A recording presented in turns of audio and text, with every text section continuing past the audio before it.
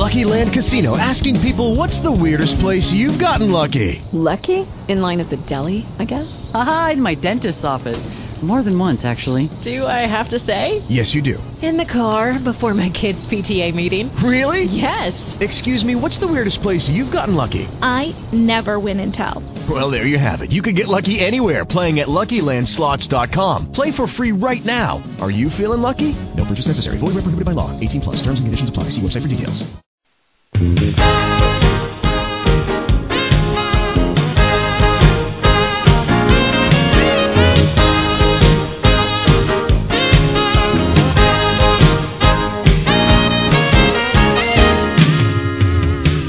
From their studio in the Feeding Arizona building in Youngtown, Arizona, it's the Boomer and the Babe Show with Pete Peters and Deborah Brown. Join Pete and Deborah and their guests as they give voice to 78 million baby boomers from coast to coast and border to border. Now here are the Boomer and the Babe, Pete Peters and Deborah Brown. And this is, of course, the Boomer and the Babe Show. It is Thursday, November 22nd. Thanksgiving Day 2012, and we hope that everybody is planning to have a great Thanksgiving with family and friends, and we hope that everybody has something that they can give thanks for, if nothing more than living in this great country and this great land. Hopefully, if nothing else, that would be sufficient for everybody to be thankful that we're free and where we are. So with that said, we'll welcome everybody to the Boomer and the Babe Show again. Invite you to go to boomerandthebabe.com, which is our website.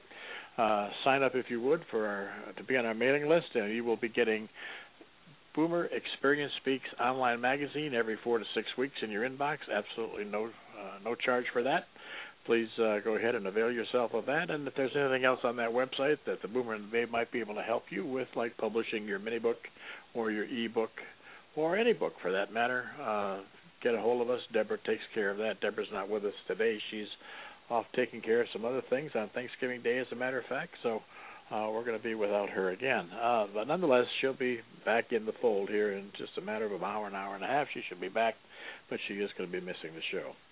Our guest today is a solo traveler. She's apparently an expert in this because she's been doing it for a while and she loves to do it. She is Janice Holly Booth. Janice, welcome to the show. Hey, Pete. I'm really happy to be here. Well, I'm glad that you're with me today on Thanksgiving. We can celebrate this together for a little while anyhow. How was it that you became a solo traveler? Better yet, let's go back a little further than that. If Deborah were here today, she would ask you for your 2-minute movie, which is a nice different way of saying, we need your bio. What have you been up to before you became a traveler? Well, I actually was born in Canada, in British Columbia, and moved to the United States in '85 and quickly took up a career in nonprofit management, and I've been a nonprofit CEO for the last 20-plus years. And we'll talk about the solo travel part that came out of that. But I'm also an author. National Geographic published a book about solo travel that I wrote last year called Only Pack What You Can Carry, and also a photographer and a speaker. Well, sounds pretty well-rounded to me. When do you have time to sleep? Any time of the day. If I have 10 minutes, I can close my eyes and fall right to sleep. That's amazing. That's amazing. And, of course, whenever you're on a plane to anywhere, I would imagine as well. Right, as long as somebody isn't trying to talk to me, which tends to be my lot. You know what? As a traveler, and this might be kind of interesting. As an experienced and an expert traveler, it seems that maybe what you should do is invent some sort of a little partition that goes between you and your seatmate, and on it says, just like it says on the door of a hotel room, "Do not disturb." That just encourages them more. I've literally had people say, "Well, why don't you want to talk?" Or, "Do you really want to sleep now?" Yes. Well, you know what I think would really work when you start nodding your head and you get so deep into sleep that you're in drool state. And, yeah. That get into the drool state and start twitching a little bit, and that. Right. With any luck, they'll ask to be moved to a different seat. Yes, exactly. So let's get into the travel aspect. Well, first of all, I didn't fully realize that you were a nonprofit executive. What nonprofit are you, or have you been affiliated with? Well, my first one that I ran as a CEO was part of a national organization called Young Audiences, which is an arts and education organization, and I was in charge of the Western New York chapter of that. And I like to say I did 13 years hard time in Buffalo, but I was in Buffalo at the time and got to the point where the winters were just too much. Yes. For a Southern Canadian, just too much. And although I really loved my job, I had to get to somewhere warmer. And as luck would have it, the Girl Scouts were recruiting for a new CEO in a couple of places. And long story short, I landed the job just outside of Charlotte to run a very good Girl Scout council. And I did that for 12 years. Wow. Retired from that in 2009, I believe, and then took some time off, and then took another CEO position for a local nonprofit that makes sure kids living in poverty come to school with all the school supplies they need. And that was a wonderful job, but simultaneous with that, my book was being published, and when that came out, all kinds of things started happening, and I was getting offers to speak in Europe and so on and so forth, and it just became too difficult to juggle everything. So I took the leap, literally, and retired from corporate life, and now I'm, as I said, I'm a full-time author and speaker. It's interesting in your stint through the nonprofit business. You mentioned you were involved in Girl Scouts. My 6-year-old granddaughter just became a Daisy. Yay. Within the last 30 days. She's now in a Daisy troop, so she's all excited about that. Called Grandpa and told Well, I hope she'll stick with it because the Girl Scout organization provides so many unbelievable opportunities for girls to develop their personal leadership, and I think you've got some good councils there in Arizona, so encourage her to stick with it. I will do that. I'll absolutely do that. And I'll tell her that today that I talked to a lady that used to be a Girl Scout leader, a real, a big-time Girl Scout leader. So let's talk a little bit about your speaking and so on and so forth. It sounds like you said you left the corporate world, and there's some people that we know that are involved in helping people get their business started, get their business off the ground. It's called the Lucky Napkin Group, and they say that many of your best ideas are written on the back of your lucky napkin as you're sitting there having a drink in the bar. And they take that lucky napkin, that big idea, if you will, sort of like the Donnie Deutsch big idea thing, and you go with it because it has basically presented itself, at least in your mind, and you start to develop it. So, and they have a saying, which is leap and the net will appear. Sounds like kind of that's what you did. Right, to a certain extent. I haven't hit the net yet. Oh. I'm still falling. Oh, no. And what's interesting, Pete, and we'll kind of loop back to this,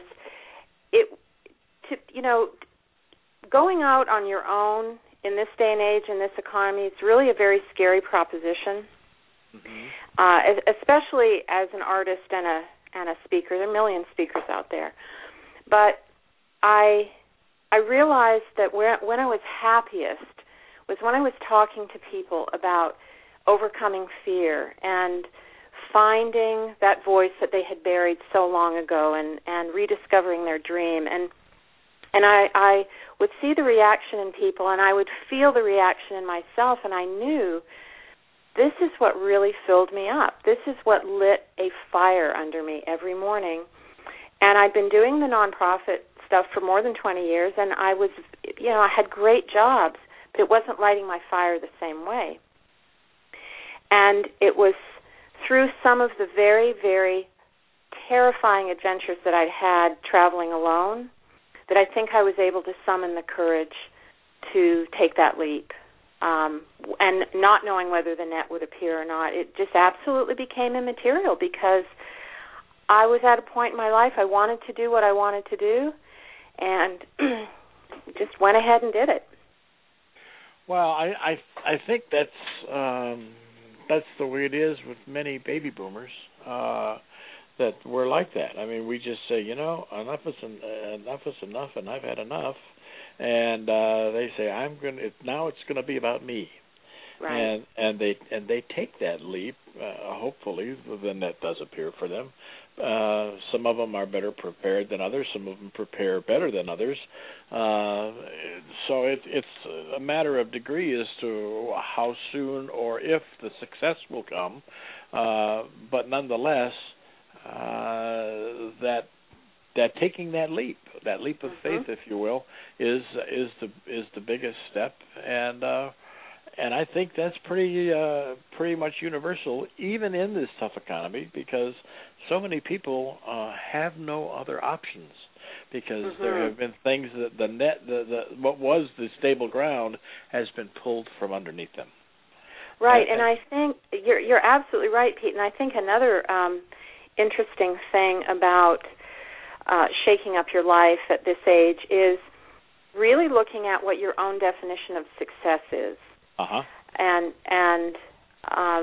you and I grew up at the same time where success, in quotes, meant a house, a car, a good job, a good income, being able to buy things, accumulate stuff, And now we get to challenge that that definition of success, and believe me, other than having a roof over my head and reliable wheels to get me from point A to point B, all that other stuff doesn't matter anymore. Particularly the accumulation of stuff, but it is fun to kind of sit down and really think about what does success mean to me, and very often it isn't about making a lot of money anymore. Well, I would agree with that.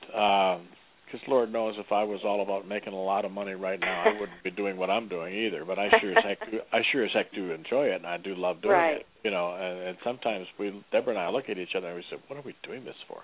Well, we must love it because we've been doing it for a while. Could we go do something else or try to do something else? Well, absolutely.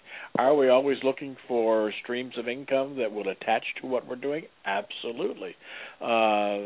That's one of the reasons that she is taking on the publishing aspect of what we do and helping people write their books and so on, is because that's where the stream of income is. But nonetheless, it's all part of the brand of the Boomer and the Babe, and we're forwarding that brand. And we can shake our heads and say, boy, we've been doing this a long time and we're not making a lot of money at this. But you know what?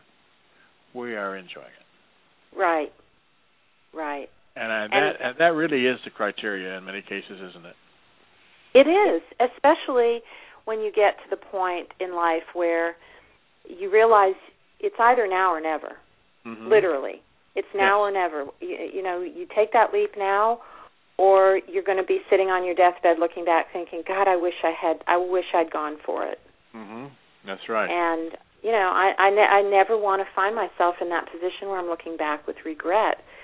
And so much of what happened to me in my solo travels came down to that thought, because I would, and I know we'll get into it, but I would challenge myself with these really physically frightening things, and I would back away until I finally got to the point where I said, you're going to look back on this and you're going to be so sorry that you got right to the edge and you couldn't take that step.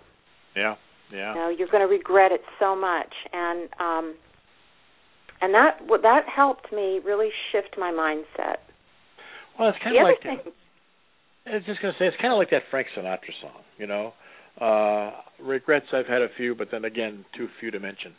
And if you can look at it that way and be sincere in that, Is that part of one of the lyrics for My Way? I don't know, but I don't remember. I just remember that itself. Right. And if you can do that, if you're living like that, that's okay. Mhm. Yeah. Yeah. I mean, I think regret is one of the most pitiful human emotions, because it implies that we had the chance to do something about it. Right. And we didn't. You know. So I never wanted to be that person who looked back and was sad. And as a result, you know, I've learned a lot about myself. Through traveling by myself, I learned what I can do and what I can't do, and I can't do everything, but that's okay. I know my limits, and I also know that when it really comes down to it now, and I'm standing on that edge, I will take the step. Well, yes, and it's a question that it sounds to me as though it's a case of you don't settle. In other words, you don't settle for something that you're not going to be happy with. Not anymore. I mean, we've all had to do that. And yes. There's a time and a place in life, especially when you have obligations to children and family and partners and that kind of thing.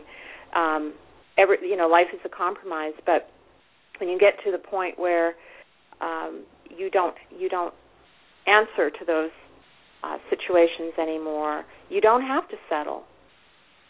And you're right, it does become all about you, the person, and how you're going to define the rest of your living. Yes, absolutely.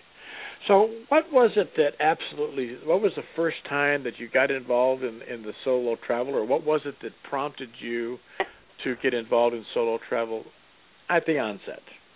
Well, you mean my first tussle with insanity? Yeah, that's the one, okay. Well, interestingly enough, I was the CEO of the Girl Scouts at the time, and this is important because it played a role in my decision to go forward. But when I was 17 years old living in Canada, I saw a picture of a slot canyon. And for any listeners who don't know what a slot canyon is, that's the place where Aaron Ralston got trapped and had to cut his arm off to get free. Okay.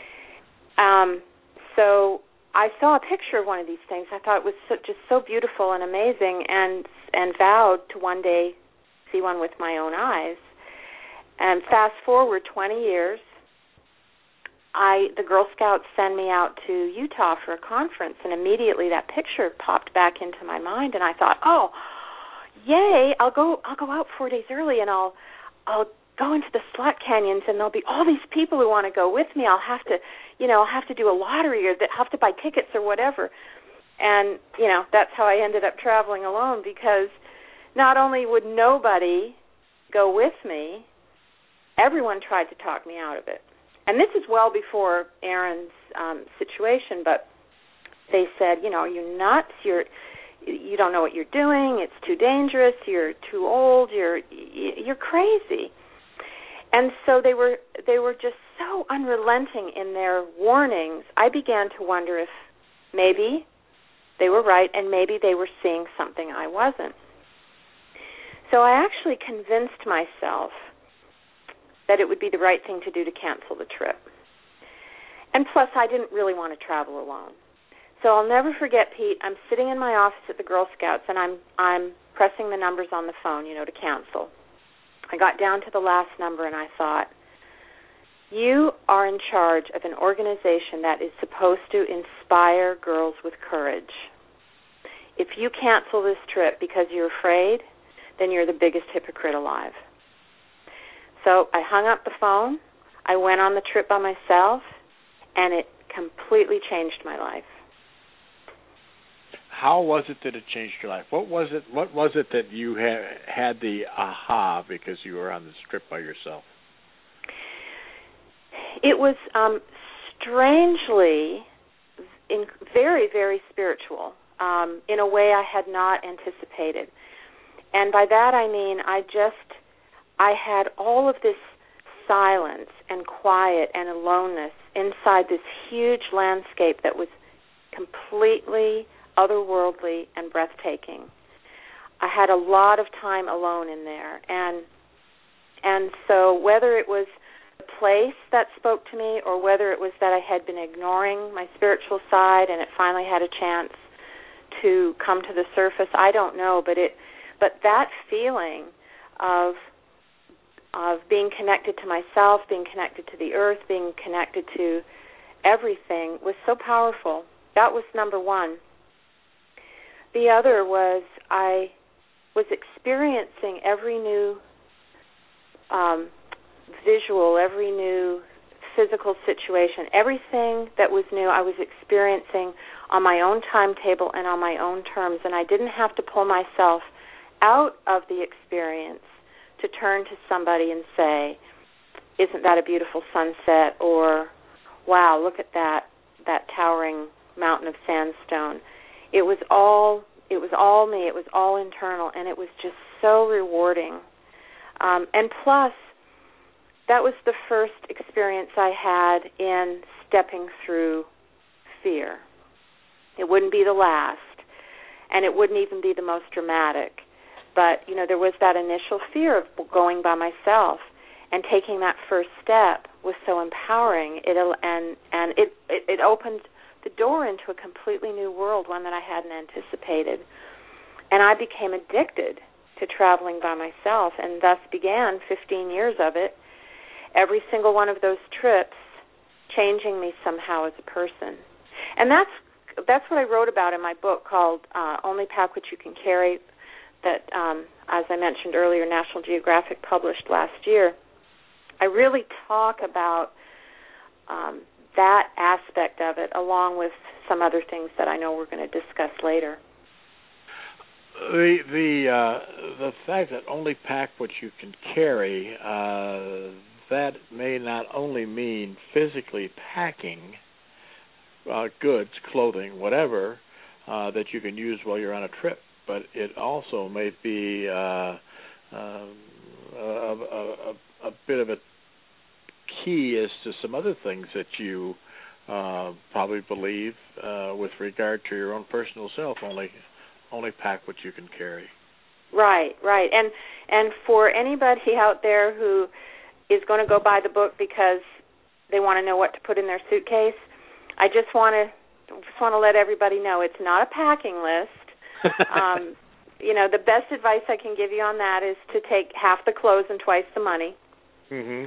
But only pack what you can carry really is a metaphor about life, about shedding our excess baggage and getting rid of the stuff that holds us back, that makes our journey through life more difficult. Really learning how to travel lightly in our hearts and truly in our minds, just decluttering all of that so that life's journey is more enjoyable and amazing.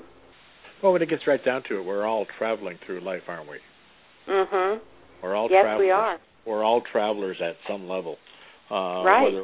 Whether we're traveling quickly, slowly, taking meanderings here and there, whatever, but we're all traveling through life from the beginning to the end. Absolutely. Absolutely is right. I do believe that.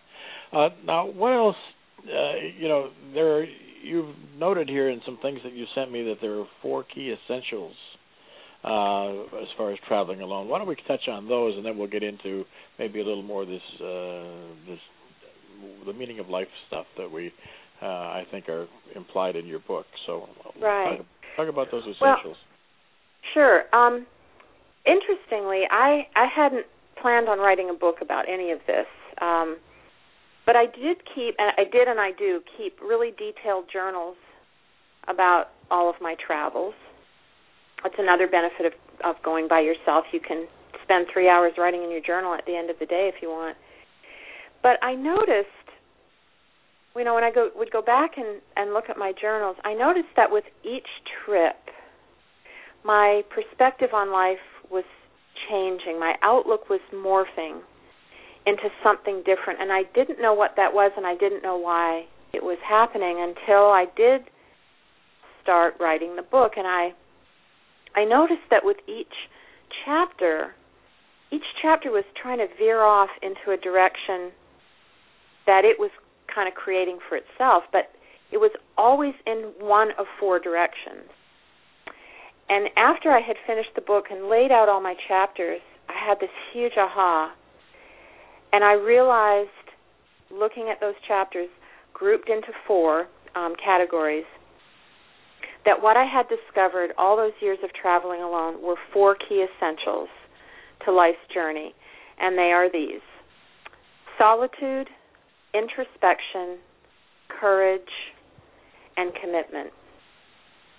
And I realized that those 4 things represented a recipe for living that I could apply to my life for the rest of my life, but so could other people. It was a way, and is a way, to kind of create a personal compass so that we always know where we've been, where we are, and where we need to go. And I can go more deeply into each of those 4 keys if you like. Well, let's talk. Tell me. Yeah, let's talk a little bit about certainly the first 2. Solitude, for one. I know, as an example, that Deborah likes to have time to herself, just her and her books, or a book, or her and just reading and looking up things on the computer and the internet and so on. She likes to have, that's some solitude. I know, for instance, that I like to have solitude, and then I find my solitude, frankly, when I'm out on a golf course, and I could be playing. I can be playing in a group with 3 other people and still have my own solitude. Believe that? I don't know if I believe that or not, but I mean, I can just be into my own head and still be perfectly cordial and having fun with everybody else, but nonetheless, my solitude is what's going on in my head when I'm not talking to them, and I can carry that. I can carry that over 4.5 hours around the golf. That's good. So let's talk a little bit about solitude. What is it? How is it that you find your solitude? Well, and I want to clarify that the solitude I'm referring to here is part of that recipe. So it's going to take a slightly different tack than maybe listeners might, be thinking about. But solitude is, I think, typically something we never give ourselves enough of.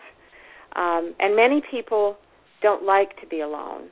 In fact, our society uses solitude, views solitude and uses it as punishment or deprivation. I mean, you think about solitary confinement in prison, or time out in your room, or you remember, Pete, when you and I were growing up, like the very worst thing that could happen to a woman is that she'd live out her life as a spinster, right? Yes. Alone. Yes. An old maid. An old maid, right. So there's this kind of stigma around solitude. But in this case, what I discovered while traveling alone, and remember, when I started, there weren't cell phones, and even when there were, they didn't work in the places where I went. So, I mean, I would be utterly alone for very, very long periods of time, and I was able to use that unfettered time where I wasn't listening to music, where I wasn't talking to people, where I wasn't checking my cell phone or playing around on the internet. I was able to use that peaceful, quiet time to create a space to allow me to really think deeply about where I wanted my life to go. And that's where the introspection piece comes in. Mm-hmm. And, there are a lot of people who are listening to this right now who think, their life is great. They have a really perfectly nice life. There's nothing wrong with it. But my question is always, is this the life you were born to lead? And how do you know if you haven't spent a lot of time really thinking deeply about things in that place where you tell the truth? And I have found in terms of introspection there are many levels, and the first level is the kind of the easy level. Okay, well, yes, I want this, I want that, I want, and I've gotten all of that, so I'm okay. I don't need to go any further.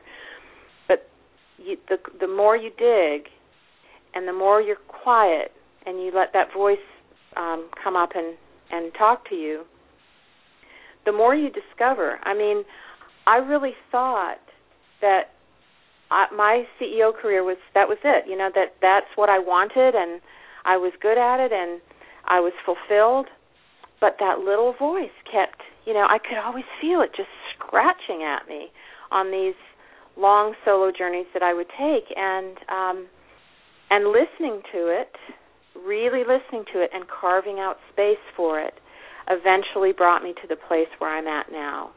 And I'm just so grateful that I did that.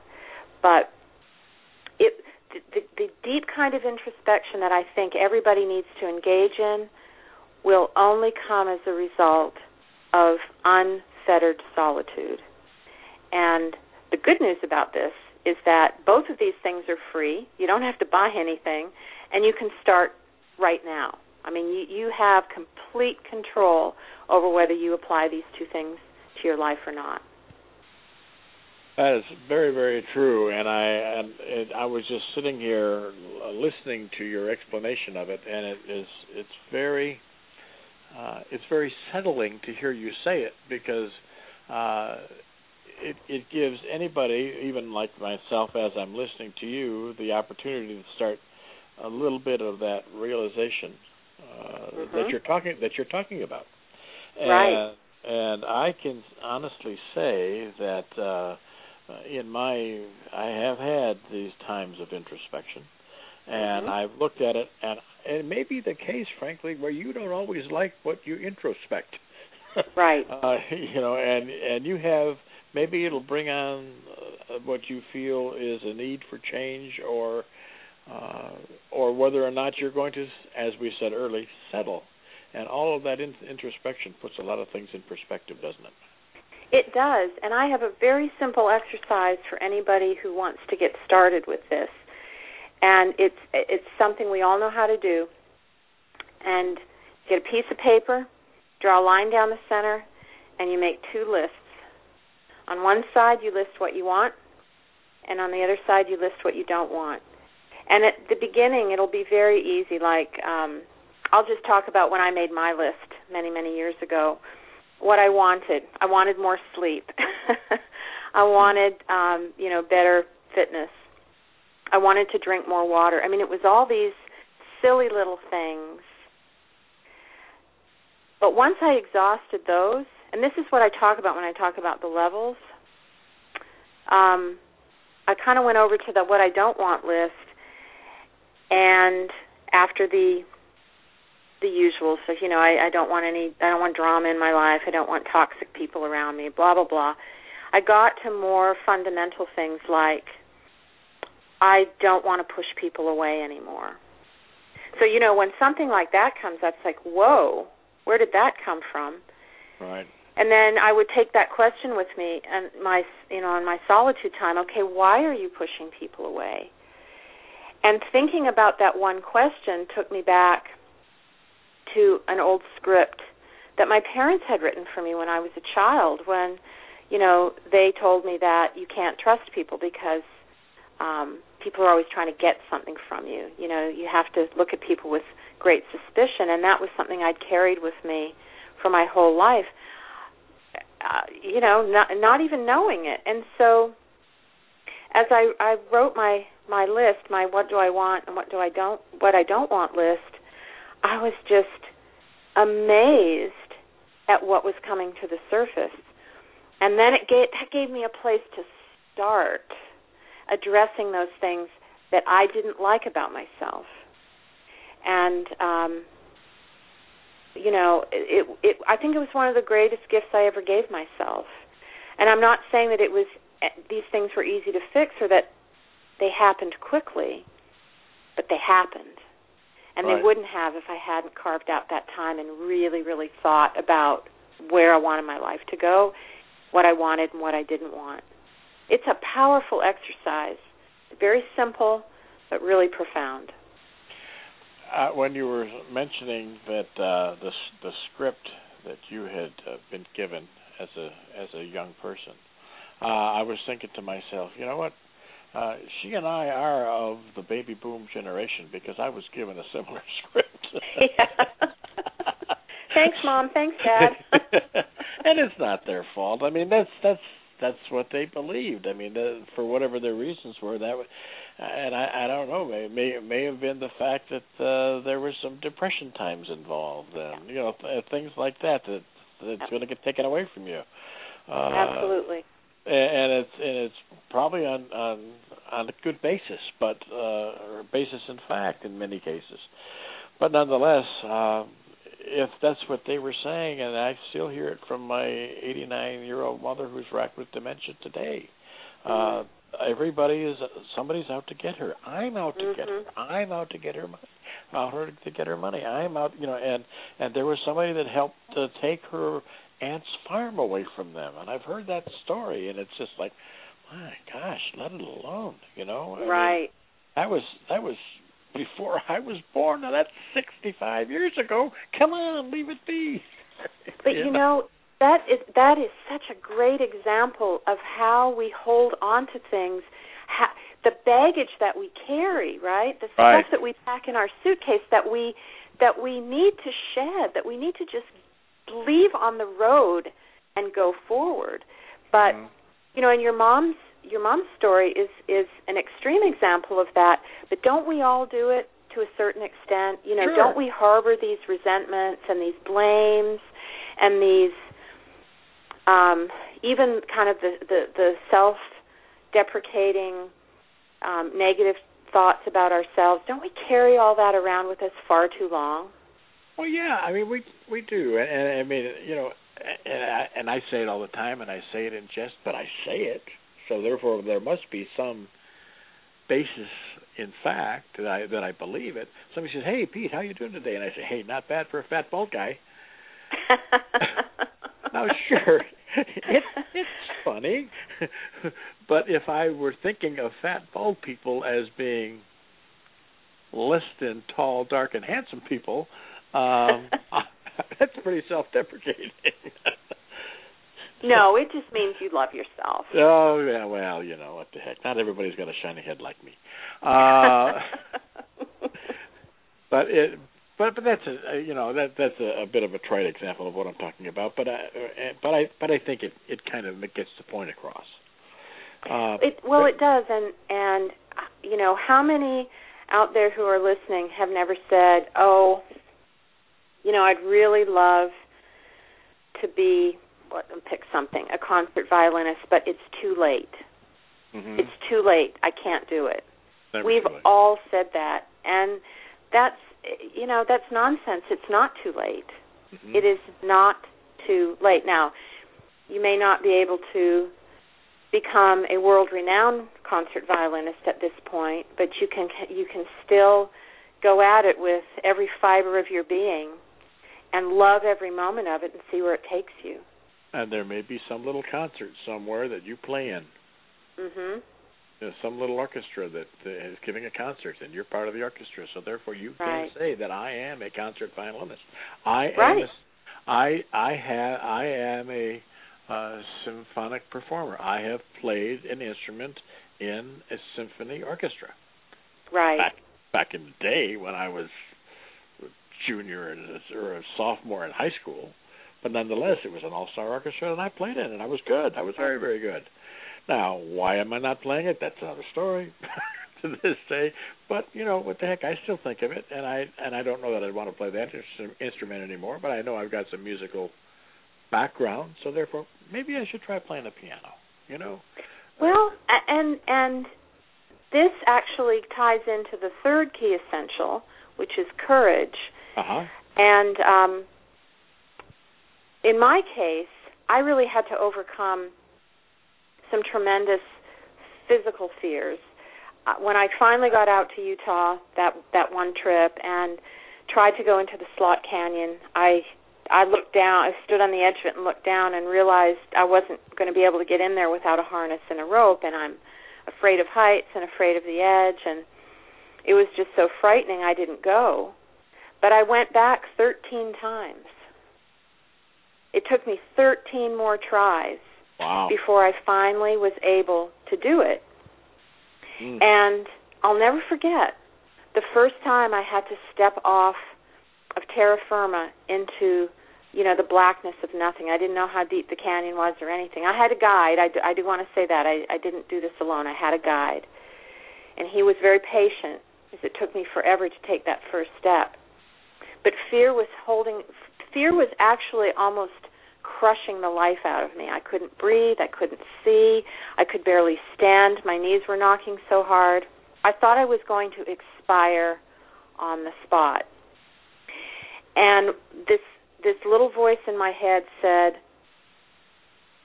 all you have to do is take one step. Just take one. And I did. And the minute I took that step, and this is the God's truth, the minute I took that step, the fear went away. I mean, it was gone. And I thought, God, is that all it takes? Is that all it takes when fear is beating you to the ground, is to just take that first step? And I have since tested myself over and over again. I went to try to learn how to do the flying trapeze, and sure enough, scared out of my mind. But it took that first step, and then I was fine. I've gone back to the canyon 9 times, and every time, I want to pee my pants. I take that first step, and I'm good to go. And so conquering, now I don't want to say conquer because I still have the fear, but navigating that fear translated into other parts of my life. And so, for me, it was important to do these physical things. For other people, it will be something different, but I absolutely think it's imperative as human beings who wish to grow that we take ourselves to the edge, whatever that edge may be, and then push ourselves just a little further than we think we can go. And the growth that comes with that is incredible. And the payoff that comes when you're faced with a frightening situation, or you're faced with a life change, or you're faced with that choice of, do I want to go and study violin or play the piano? Everything that's brought you to that moment will allow you to say yes. Because you'll know then it just takes one step. That's right. Well, I know on some level what you're talking about. I mean, I've had a situation where I've been trying to avoid a medical problem that I'm not avoiding it. I can't avoid it, but I mean, I'm trying to deal with it, and it has beat me down a little bit as far as energy and stamina, and I'm trying to get myself back, and I haven't played golf, and I haven't gone out to do some of the things that I'd like to do for that reason, because I just haven't felt up to it. But I knew that if I really put my mind to it, I probably still could. And it wasn't that long ago. I said, you know what? I'm going to the driving range, and I'm going to hit a bucket of balls, and I'm going to test it, and I'm going to see if what I'm doing to try to get myself back is working. And lo and behold, I found out it's starting to work. Yeah. And we had a situation in our household where we just lost a very dear pet that we'd had for 10 years. We had to put her down, and it Deborah just totally destroyed her to put that dog down. And within a week, we had another dog, same breed, another female, and that dog is now taking me for a walk every morning. Every morning like clockwork, she takes me for a walk. And I tell you what, she's going to start taking me for a walk in the afternoons because I allow it. And and I have decided that this really is working. My efforts are working. So it is that introspection that helped me find it. It is the courage to do it and take the step. And now the last one I can see on the sheet that you sent me is commitment. And now I am committed. I am committed to do it. Right. And these 4 keys just flow so beautifully from one to the next. But it all starts with that solitude. But the commitment piece is exactly what you mentioned. It's also, in this context, making a commitment to always building in those first 3 keys into our lives for the whole of our lives. Because honestly, I think it's important to kind of check in with ourselves, whether it's as we turn a year older or every decade older. since we are on a journey, we're never going to be in the same place day after day, certainly decade after decade. But this little formula of solitude, introspection, courage, and commitment can give you a real ability to kind of figure out where you are, instead of just sort of mindlessly wondering what's bugging you at the moment. It's almost like putting together your business plan, mm-hmm. your life's plan. Mm-hmm. I mentioned just yesterday with a call, a guest on the phone that we had. There's a gentleman that writes a book and does a show called Success or Failure, The Choice is Yours. And he's a big proponent of a business plan for life and for business. And these 4 things that you mentioned are in one way, shape, or form appearing in his whole synopsis of mm-hmm. what he says people should be doing. So it's very, very useful, and it's very, very positive, and mm-hmm. and I think it's great that you came to it the way you did, because that even adds a little bit more pizzazz to it, if you will, for lack right. of, and it really becomes a true self-realization that way. Yeah, and very often people will say to me, I can't find the time for the solitude, and there are multiple ways to do that. But for me, the solo travel kind of knocked everything out in one fell swoop. I'd go off for 1 or 2 weeks, so there's the solitude. Had all that time for introspection, and then it was just up to me to find an opportunity to scare the daylights out of myself doing something, whether it was canyoneering or trapezing or paragliding or whatever. And so, I would do this once or twice a year, and that was the commitment I made to myself, that at least once a year I would find something to test my courage and therefore grow my courage, because I truly believe that courage is a muscle, and like any other muscle in the body, it has to be exercised in order to be capable of doing the heavy lifting when life calls upon us to be brave.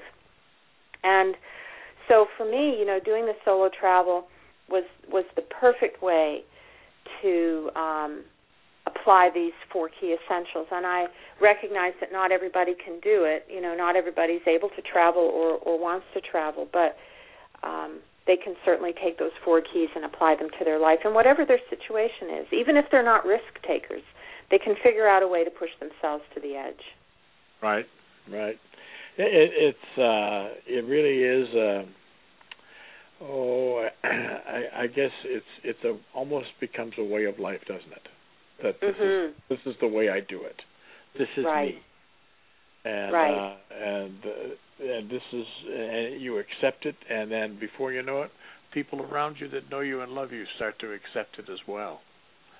And they start doing it too. One of the things that has been so humbling to me since the book came out is I get letters from people. And interestingly enough, many of my letters are from men. This book is not a book for women, it's a book for people. And most of my messages come from men. But central to all of these letters is, I was lost, and your book helped me find a way to get started again. And over and over and over I heard that. And I have friends, too, who, have said to me, well, I've seen you do enough of these crazy things, it's time for me to get out there, too. And I just think that is, I'm so inspired that people are doing this, I just think it's imperative we not only do it for ourselves, but we need to recognize that we just by the fact that we're doing it, we may inspire somebody else to take the step that they need to take.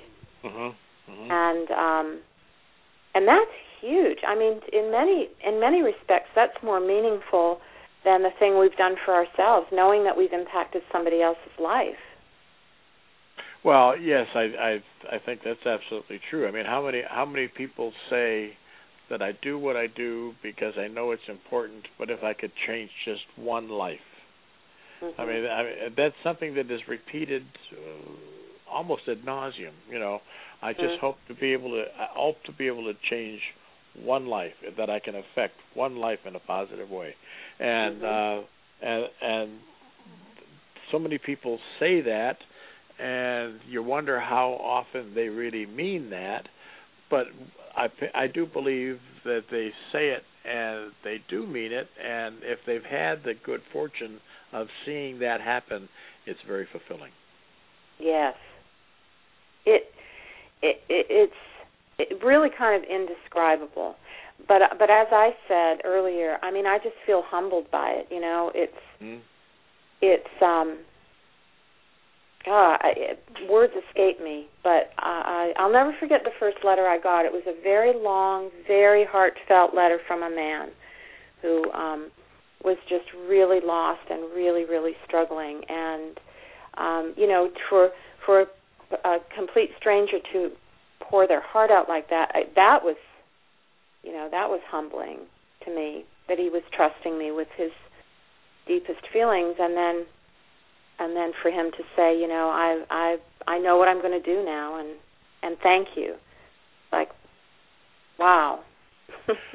Well, you know, and I don't know that you would have really readily taken on that responsibility had you known it. Right. Is that correct for me to assume that? Yeah, I mean, I didn't. This was sort of an unanticipated result of you know, the book, and I just thought, well, you know, I might encourage some people to step outside of the place where they're comfortable, and that was my goal. You know, I really thought it would speak to people who just needed a little extra nudge, not folks who were really struggling with some very, very, or at some very critical life junctures. So, you know, it's interesting. You write your book. You think it's about one thing. You send it out into the world. It's kind of like having a kid, you know. Yes. Exactly. You think your kid's going to be an accountant, and then he goes off and you know, runs a monastery somewhere. But ends up being a Sherpa. Yeah. And it's all good, you know. But it certainly was completely that was unexpected. Beautiful, unexpected result, but not anticipated. Well, that's what. Go ahead. Well, what I was going to say, Pete, is, and that's kind of what happens when you travel alone. You know, you think it's going to be one way, and then it ends up being something different. And in many cases, it's far better and far different and far more resonant than you could ever have imagined. Now, sometimes things go wrong, but usually in those situations you learn a little about yourself too. But that is part of the beauty of going out there and hitting the road by yourself. You just don't know what's going to happen, but it's always amazing, and in many cases life-changing. Well, it sounds as though it's never dull. Also, it's never dull. It is never dull, especially if you take too much baggage and you have to manage it on your own. Oh, there you go. Physically and emotionally. Right. Well, I used to be the classic overpacker, and there's a one of the chapters in the book is talks about, you know, this ridiculous amount of stuff that I would bring and how hard it was to tote that around, and just the logistics of dealing with that, and I, you know, it finally cured me, but it sure took a while. Yeah, three bags is a bit much, is it? Yeah, 3 big bags, one of which was the size and color of a life raft. Oh, nice. Yeah. I could just imagine you schlepping that through an airport. Mhm. And you know, the yellow color was particularly good for being low-key and, yes, exactly. flying under the radar. Yeah, nobody was noticing Nobody was noticing woman. you. A woman alone. Flash, flash, flash, woman alone, woman alone. Did you have neon lights, a sign, and arrows pointing to yourself, too? I did. I couldn't carry those around either. I finally gave those up. Well, I tell you, that speaks to your courage. Oh my goodness. Well, Janice, I tell you, I'm looking at the clock, and my gosh, we've blown through this hour. We're down to the short rows, as they say in the country, on the farms, and I want to make sure that you have an opportunity to give your shameless self-promotion about anything that you want with regard to people getting hold of you, how they can contact you as a speaker, about your book. So this is your opportunity. Sure, and it's very simple. Once again, my book is Only Pack What You Can Carry, which is available as a hardcover or an ebook anywhere and everywhere. And anyone who wants to get a hold of me or sign up for my updates, which come out usually once a month or whenever I get around to it, that's JaniceHollybooth.com, JaniceHollybooth.com, JaniceHollybooth.com. And on that website, people can find any information they want, either about the book or about speaking opportunities.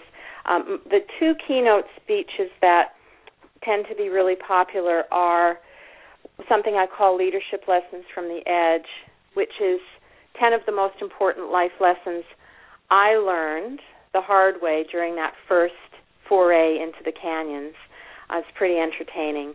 And then the second one delves into those 4 key essentials that we talked about earlier, and that's also a popular one. But the information's up there on the website, JaniceHollybooth.com. And that's my pitch. Wonderful. Absolutely wonderful. Well, Janice Hollybooth, I want to thank you for being a guest today on Thanksgiving Day 2012. Good luck in continued travels, and good luck in all of your endeavors. I don't think you really need that much luck. I think you've got it pretty well planned out, and as long as you work your plan, you'll be in good shape, lady. Well, Pete, thank you. It's been a pleasure, and I agree, time just flew, which is what happens when you're having fun. There you go. That's true. I'll have to agree with you on that. We have quite a bit of fun sometimes on this show, and before you know it, we look up and we're right up against it as we are today. But thanks again for being my guest. Have a great Thanksgiving. I'm going to give you a quick phone call, but it'll probably be on Friday if you're going to be available after the holiday, tomorrow rather, because I'm going to be literally out of here and in the car and off to my daughter's house as soon as we complete this program. So thanks again, and I'll give you a shout probably tomorrow. Thanks, Pete. Thank you, Janice. Take care now. Have a great holiday. Thanks. You too. Bye now. Bye-bye. And you've been listening to Janice Hollybooth, expert traveler and author of the publication Only Pack What You Can Carry. Only Pack What You Can Carry. You can probably find her on Amazon. You could Google her, Janice Hollybooth, or Google Only Pack What You Can Carry, and I'm sure you'll be able to find it. So with that, I'll say Happy Thanksgiving, everybody. Enjoy your day with family and friends. I hope it's something that will bring back good memories and hopefully plant some new memories for the future.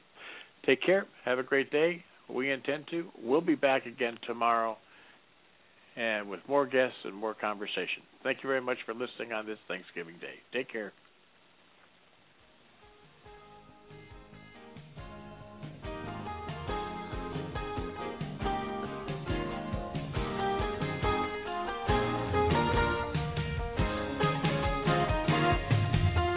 Listening to the Boom and the Babe Show, where we bring interesting conversations to the world. Be sure to follow us on Twitter, where we tweet as Boomer and Babe, and on Facebook as Pete Peters 47. As always, you can friend us on Blog Talk Radio or sign up for our newsletter at boomerandthebabe.com. Email us at host@boomerandthebabe.com with any of your comments. Remember, at 50, you're just getting started.